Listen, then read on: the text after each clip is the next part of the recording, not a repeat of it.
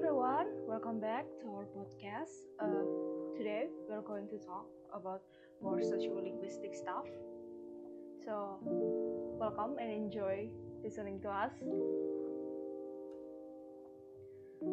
So, as we all know that older people really likes to complain about younger people. There are a lot of things that they like to complain about. Younger people are accused of wasting money on avocado toast or even killing the soap to golfing industry. Millennials and younger people are perpetually being criticized for doing things wrongly. This is probably because of the golden age principle, where older people always look fondly to the past and always don't appreciate the stuff changing constantly. So it is no surprise that there are also things that older people don't like about the way that younger people speak. One of the most common example of the way that younger people speak these days is through vocal fry.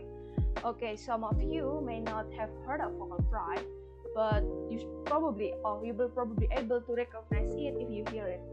So this is commonly heard in vlogs and in reality TV. So vocal fry is kind of a crackling gargle noise that sometimes slips into conversation. It is often used by young women and seen as a way to support their authority by accessing an unnaturally deeper pitch of voice than they would normally use. I will try to give an example. So maybe they may they maybe speak like this and something like that.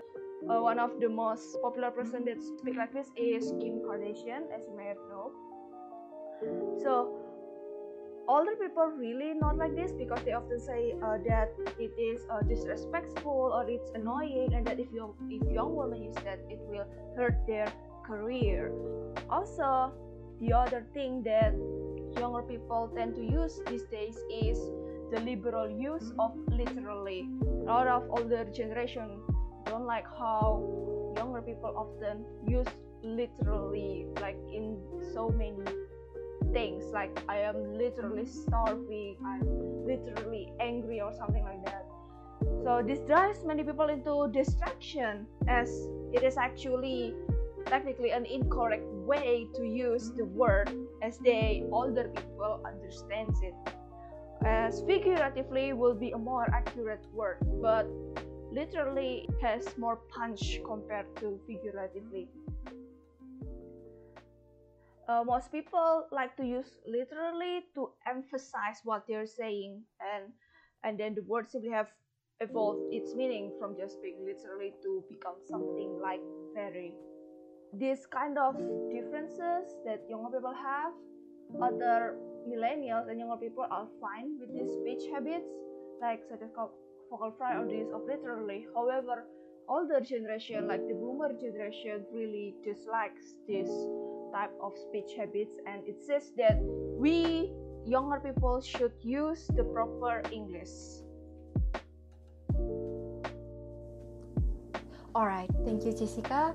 Now we jump into different kinds of age groups in sociolinguistics. First, particularly in adolescents. Non-standard features are widely used by adolescents because most of the time they are considered as the one that leads to change or as the agent of change.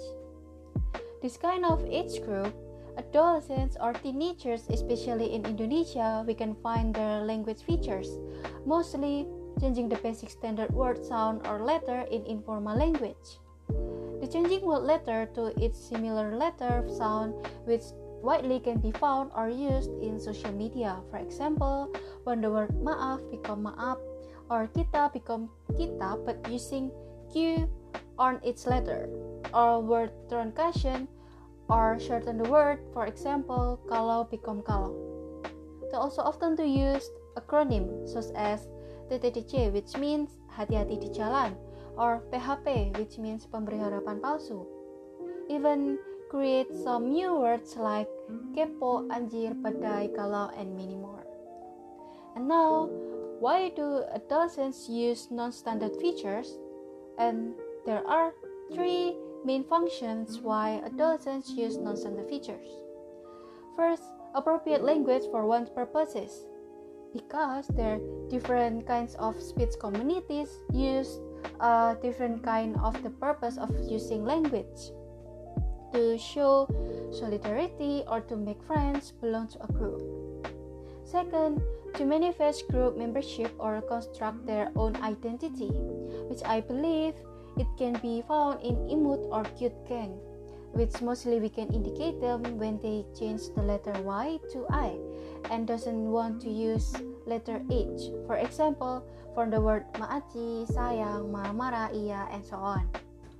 Last, to indicate the speaker's will to resist the pressure to conform to social norms or the standard language.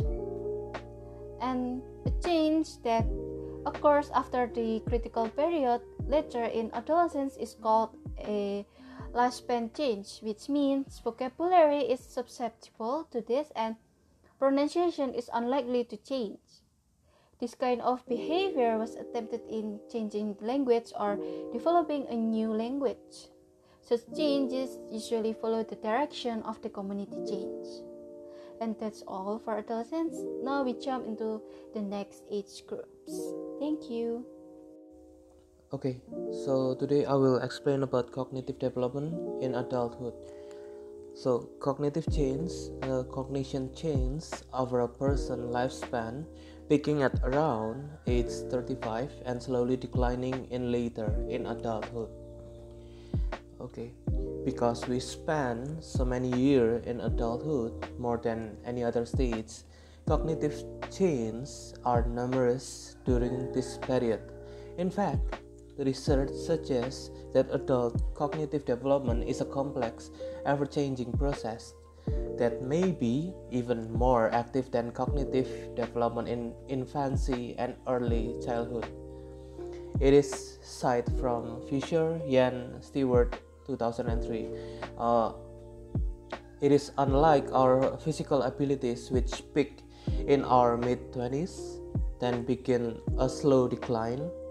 Our cognitive abilities remain relatively steady throughout early and middle adulthood. Research has found that adults who engage in mentally and physically stimulating activities experience less cognitive decline in later adult years and have a reduced incidence of mild cognitive impairment and dementia. During early adulthood, cognition begins to stabilize, reaching a peak around the age 35. Early adulthood is a time of relativistic thinking, in which young people begin to become aware of more than simplistic view of right and wrong. They begin to look at ideas and concepts from multiple angles and understand that a question can have more than one right or wrong answer. The need for specialization results in pragmatic thinking, using logic to solve real-world problems while accepting contradiction, imperfection, and other issues.